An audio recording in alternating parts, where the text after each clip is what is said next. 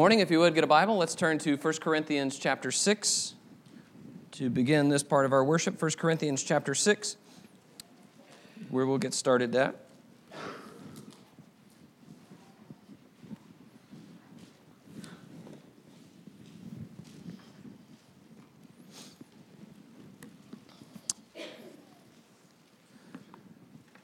Good to see you this morning, and it's good for me to be home. Zach and I were in Florida all week. It is warm there. It was in the 80s and sunny, and it was like it was summer, and then we came back here, and it is not summer here. The other thing that I learned this week is that we should all really appreciate Bailey more and more. I spent all week with Zach.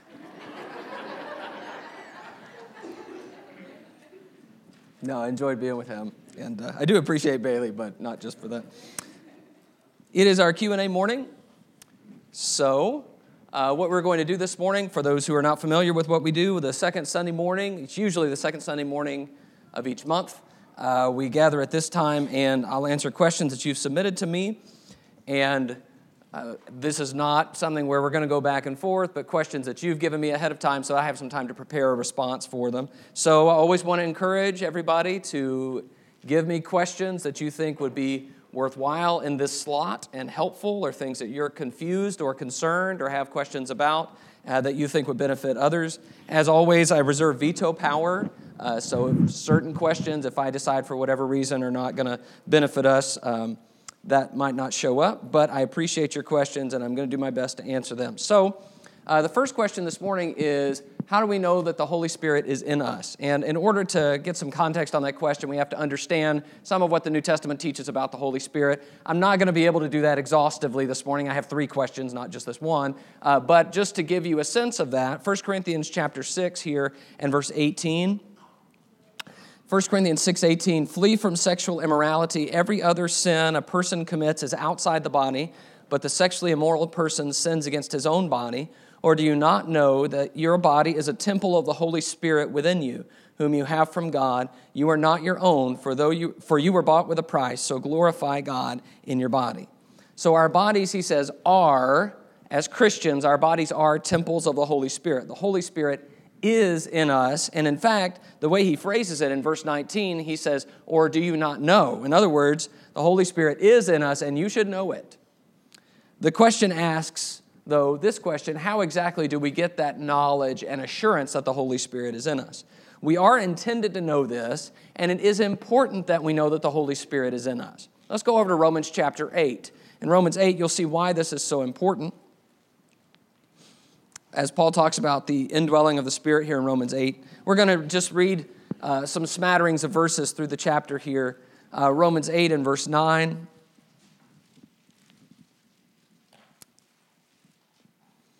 Romans 8 and verse 9, you, however, are not in the flesh, but in the Spirit, if, in fact, the Spirit of God dwells in you. Anyone who does not have the Spirit of Christ does not belong to him. Verse 11, if the Spirit of him who raised Jesus from the dead dwells in you, he who raised Christ Jesus from the dead will also give life to your mortal bodies through his Spirit who dwells in you. Verse 16, the Spirit himself bears witness with our spirit that we are children of God, and if children, then heirs, heirs of God and fellow heirs with Christ, provided we suffer with him in order that we may also be glorified with him. So you have an extremely important idea, especially verses 9 and 11. In verse 9, it says, if you don't have the Spirit of Christ, you don't belong to him. Verse 11 says, it is the Spirit that will raise our mortal bodies from the dead. So we want the Spirit to be dwelling in us. And then in verse 16, the Spirit bears witness with our spirit that we're children of God. So what we're talking about here is the idea of the confirming aspect of the Holy Spirit, giving us confirmation that we belong to God, and then offering promises in the future as a result of the relationship and the indwelling. There are a number of other passages. I just put a few on the board here. It's God who establishes us with you in Christ and has anointed us, and has also put his seal on us and given us his Spirit as a guarantee. That idea of a guarantee is repeated here, 2 Corinthians 5:5. He who has prepared us for this very thing is God, who has given us the Spirit as a guarantee. The idea is you know that you belong to him now, and it's sort of a down payment or a promise of what's to come. That there's more to come, and we know that we're going to receive what's more to come because we have the Spirit now. The question is also a little bit complicated because of the New Testament's teaching about spiritual gifts and apostolic gifts in New Testament times. And so most of the time, I think there might be a couple of exceptions, but I'll just say generally, most of the time when these passages talk about the Holy Spirit dwelling in us, I don't believe it's a reference necessarily to those gifts. I believe it's a reference just to the Holy Spirit indwelling Christians, particularly, he says in Acts 5, those who obey God. And the reason for that indwelling that we're talking about, the Holy Spirit dwelling in us, is not the revealing of God's Word to us. That is what the function of those gifts was for those gifts to be used to prophesy or to inspire men to write or to inspire men to preach in other languages and things like that. The purpose of this indwelling appears to be to confirm that we belong to Jesus. That's one, confirm to us, bear witness with our spirit that we're children of God. And two, to transform us to be more like Him. The Spirit works in us to change us so that we become different people. We'll talk about that more in just a second. So, the question then is, well, how do we know that that's going on? I want to say first that the way New Testament Christians describe the indwelling of the Holy Spirit is such that indwelling is never described as a feeling. Now, that's important because that is what most of the religious world teaches, that the Holy Spirit's indwelling is a feeling. But that doesn't come from Scripture. Now, I stand to be corrected on that. If there are passages that say that, I have not found them. And if there are ways that New Testament writers or Christians describe the Holy Spirit and His presence as a feeling, I'd be happy to learn that. But as far as my studies have taken me, I don't see that description, and that's very different from what you hear today, where people will say something like, I felt a warm sensation, I felt a certain thing, and I just knew that God accepted me. I felt loved, or that kind of thing. And of course, you see the problem with that. If the New Testament writers never describe it that way, then what we have is the question, well, is that really God, or is that just my feelings? And we all have lots of different feelings. Some of those are biological and physical. Some of those have to do with our own emotions. And those feelings are up and down and change all the time. And it would be a very frightening thing to base our spiritual fate on something that just could be my feelings. So I don't see that, and that, I think, is an important way we have to talk about this question. You also have, just to get things a little more complicated, if we're not already complicated enough, that in the New Testament, it does describe the Holy Spirit speaking to people. This is Acts 10. While Peter was pondering the vision, the Spirit said to him, Behold, 3 men are looking for you. Rise and go down and accompany them without hesitation, for I have sent them. Or you also have Acts 16 and verse 7, where it talks about Paul and his travels. When they had come to Mysia, they attempted to go into Bithynia, but the Spirit of Jesus did not allow them. All right, so you have the Spirit spoken of in these texts as if He is speaking directly, but it is, in my view, very much the same as if an angel says something. It's something that has clear speech. Okay, so you even have, here's the message. 3 men are looking for you. I have sent them. Go with them. It is not something that's just like, well, Peter suddenly felt a certain thing, and so he decided to do this. It was instead something spoke to Peter or did not allow Paul to do it. So, I feel like I've talked a lot about the Holy Spirit, but we haven't answered the question yet, right? You guys know my Q&A style. I like to dance around the question for a while, and then we finally get to it. All right, so let's go to Galatians chapter 5. I think this needs to be said, that the Holy Spirit is only going to indwell people who obey Jesus, and that the Holy Spirit's indwelling is contingent on our obedience. So, if we're going to ask the question, how do I know? If I'm answering that question for someone, my first question is going to be, tell me about your conversion. Tell me about whether you are a Christian. And I want to talk to them about that. I want to compare what they say has happened to them to what the New Testament pattern is for how people become Christians. Okay, because that is part of the New Testament's witness about the Holy Spirit. The Holy Spirit, as Peter says, is given to those who obey Him. God has given His Holy Spirit to those who obey Him. So I have to be obedient in a primary sense in order to have the relationship, the basis on which the Holy Spirit's going to indwell me. But I don't really think that's the essence or the heart of the question. The heart of the question appears to me is, how do I as a Christian know that the Spirit is in me if I can't feel Him? So Galatians chapter 5 and verse 22, it says, "But the fruit of the Spirit is love, joy, peace, patience, kindness, goodness, faithfulness, gentleness, self-control. Against such things there is no law. And those who belong to Christ Jesus have crucified the flesh with its passions and desires. If we live by the Spirit, let us also keep in step with the Spirit. Let us not become conceited, provoking one another, envying one another."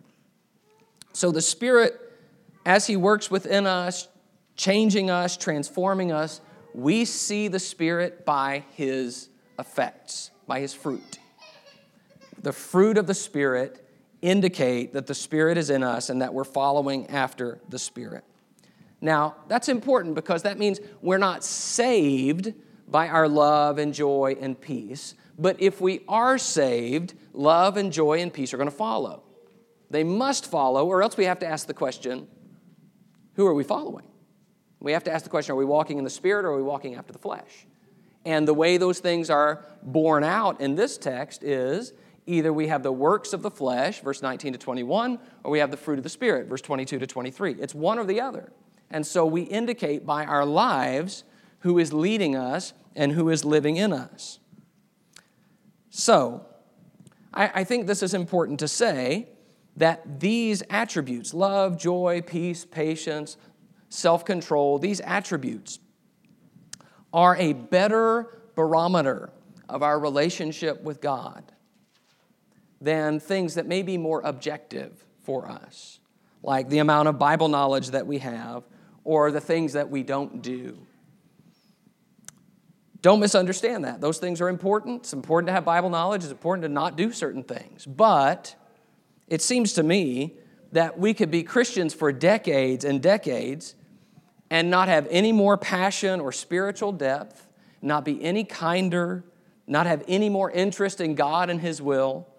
And if we are that way, we'd be really hard-pressed to say the Spirit's in us because the Spirit bears certain fruit. So it appears to me that this is the marker the New Testament gives us for how we know the Spirit is in us. Jesus also says this about the Spirit. This is about the spiritual birth He talks about to Nicodemus in John 3. He says, "The wind blows where it wishes, and you hear its sound, but you do not know where it comes from or where it goes. So it is with everyone who is born of the Spirit." This is, in my view, this is a formative passage in understanding the Holy Spirit. Because what this describes is the wind that you cannot diagram. You cannot say, oh, there's the wind, there it is, there it is. And you can't really tell how the wind's going to go. You just kind of see the wind here and there. Oh, there it is. Oh, the wind must have done that. Okay? You do not know where it comes from or where it goes. So it is with everyone who's born of the Spirit. That there are going to be some questions we have about the Spirit because He's the Spirit. And there are going to be some things that we can't diagram and flesh out because He's the Spirit. And that we have to be comfortable with that level of, I don't know how you say it, agnosticism, not being certain about how the Spirit's at work. And because of that, it seems to me that we could even say that it's possible that the Holy Spirit is the agent God is using to answer some of our prayers. Have you ever wondered, how does God answer prayer? When you ask God, give me strength for these tasks, give me understanding, give me peace, comfort them. Do you ever wonder how God does that? Does God the Father, does He reach down His finger? Does He send angels to do that? God, of course, God has all the power. He could do it in any way He wanted. I believe the Holy Spirit is one of the agents God uses to do some of those things. And we're not going to be able to look at it and say, oh, Holy Spirit did that, angel did that. What we do is we say, thank you, Father, for answering my prayer. Okay? So to me, it appears that that's a healthier understanding of how the Spirit is working. But this is important. Every part of whatever someone might say the Spirit is doing has to be subject to what we know has been revealed by the Spirit in Scripture. In fact, I've had this experience. When you talk to people who are not Christians or people who are young Christians, I've had this repeatedly. In fact, Sarah and I have had this conversation a number of times with people where someone will say, as we sit down to study, actually, I've heard God speak to me. Or I've had this vision. where I had this dream. And I'll tell you, you may disagree with me, and that's okay. We can still be friends. I don't argue with them. Here's what I say. I say, I don't know about that. But I know that anything that leads you to study the Bible and to go to God's Word, I'm going to say, let's go to God's Word from that. So I don't know if that's good. I don't know if the dreams are true. I don't know any of that. But I know if it's going to take you to God's Word, let's go to God's Word. And let's focus on what we can know is true and go there. So, you see my point. My point is, the Holy Spirit's not going to point us away from the Holy Spirit's revelation. The Holy Spirit is going to work in concert with what He has revealed. But the way we see the work of the Spirit is when we see how we're growing in love and joy and peace and patience. In fact, I would go so far as to say that even if we said we had heard voices or felt feelings, even if those things were true, if we're not living a life that has the fruit of the Spirit in it, then we don't have the Spirit. And to back that up, I would use Jude 18, where he talks about those who cause divisions, worldly people devoid of the Spirit. And I would mention Jesus' statement, you will recognize them by their fruits. So, at the heart of this, I know we've said a lot of things. I would just say we know the Holy Spirit is in us as we live out His fruit, as we bear His fruit in obedience to Him. And that might raise some questions for us because we might begin to say, well, I know a lot about the Bible, but I really have a problem with self-control. I'm not very gentle. I have trouble with my faithfulness. And to me it says, well, maybe there is work to do and an area of my life to let the Spirit affect as I try to submit myself to God. All right, so how do we know the Spirit is in us? All right, second question we have is, did John the Baptist doubt Jesus? Everybody ready to totally switch gears? All right, let's go to Matthew chapter 11. Did John the Baptist doubt Jesus?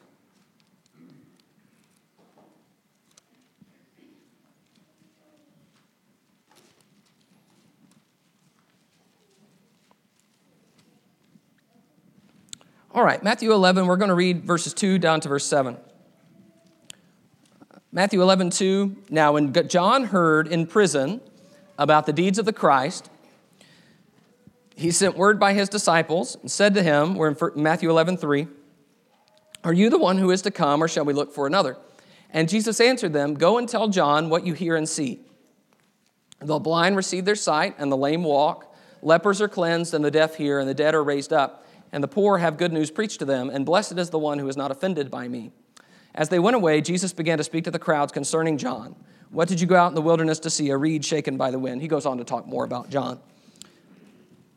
But the text here is odd because of what we already know about John the Baptist. John the Baptist came preaching in the beginning, before Jesus came preaching, that there is one who is coming after him, who is greater, who is to be the Messiah. Then Jesus comes and is baptized by him.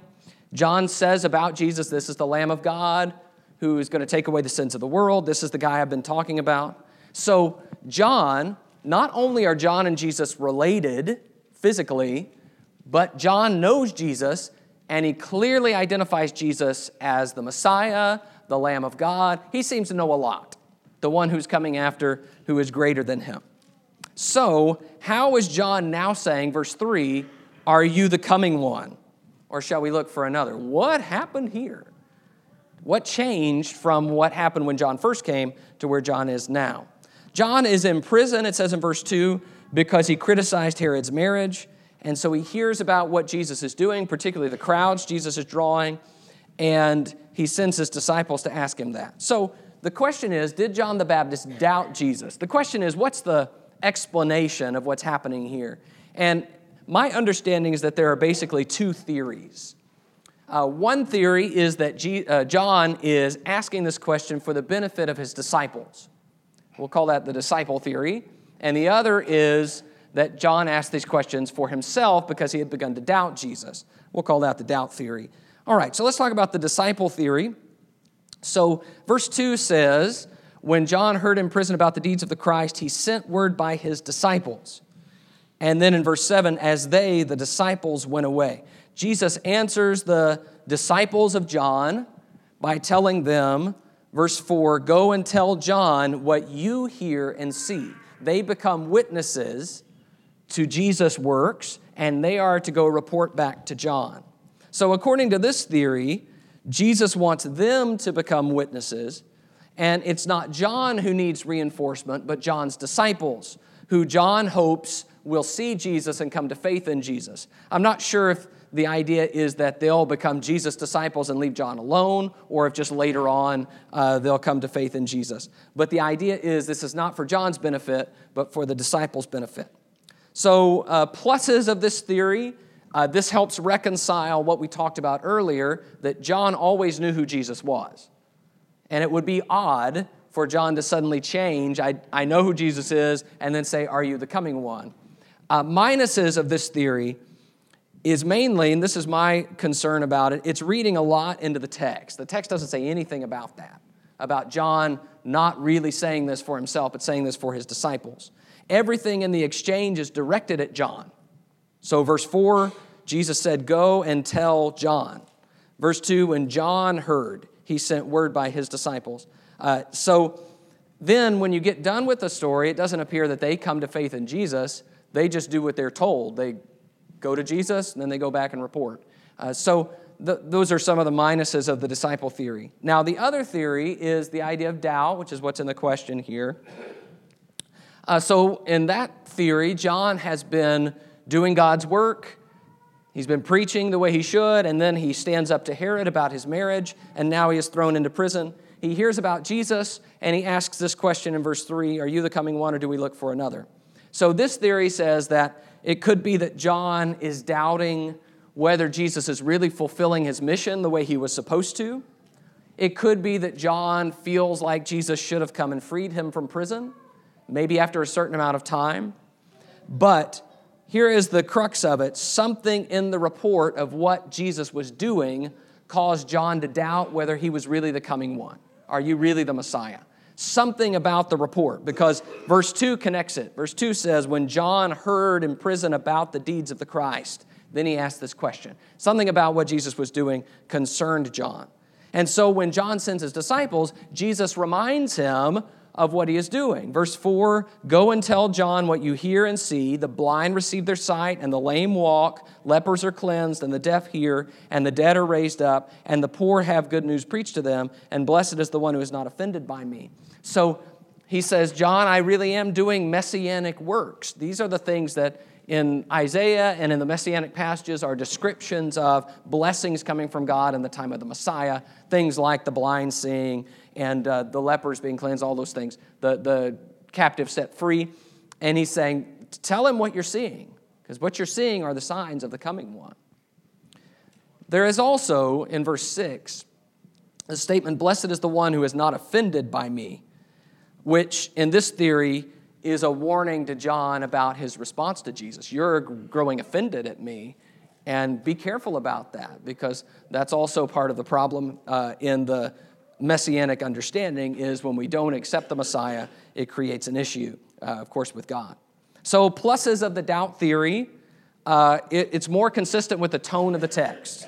It's a straightforward reading of the text. It's understandable that John might doubt, given the circumstances he was in, being in prison.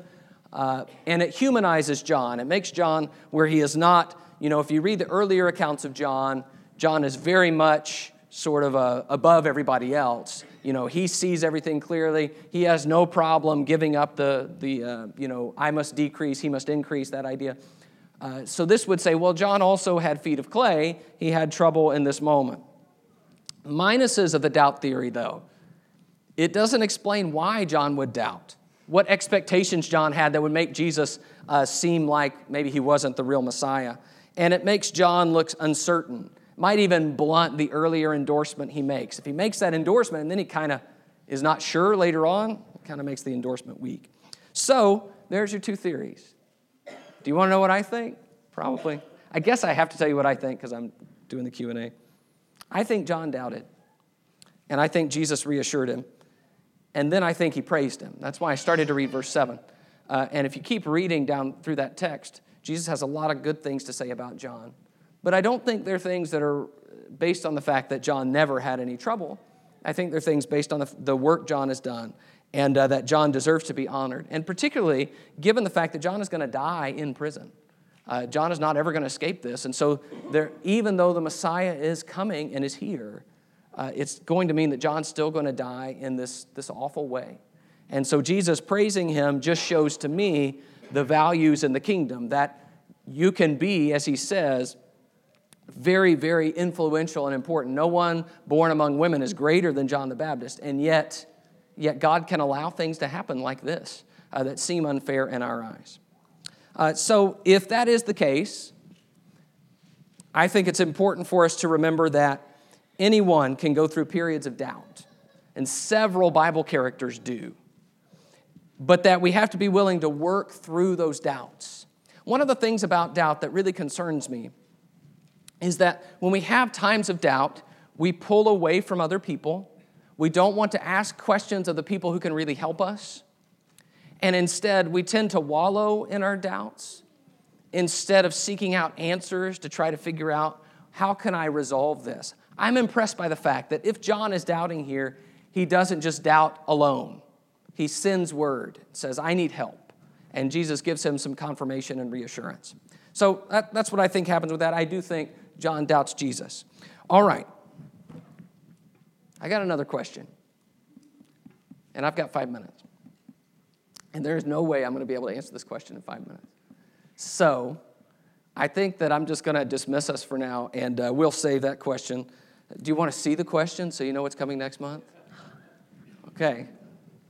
We'll have to wait. Now, next month is going to be a little different because the second Sunday next month is right after our Bible workshop, and Chris Emerson is going to be here. He's going to be preaching. I don't think he's going to teach my Q&A.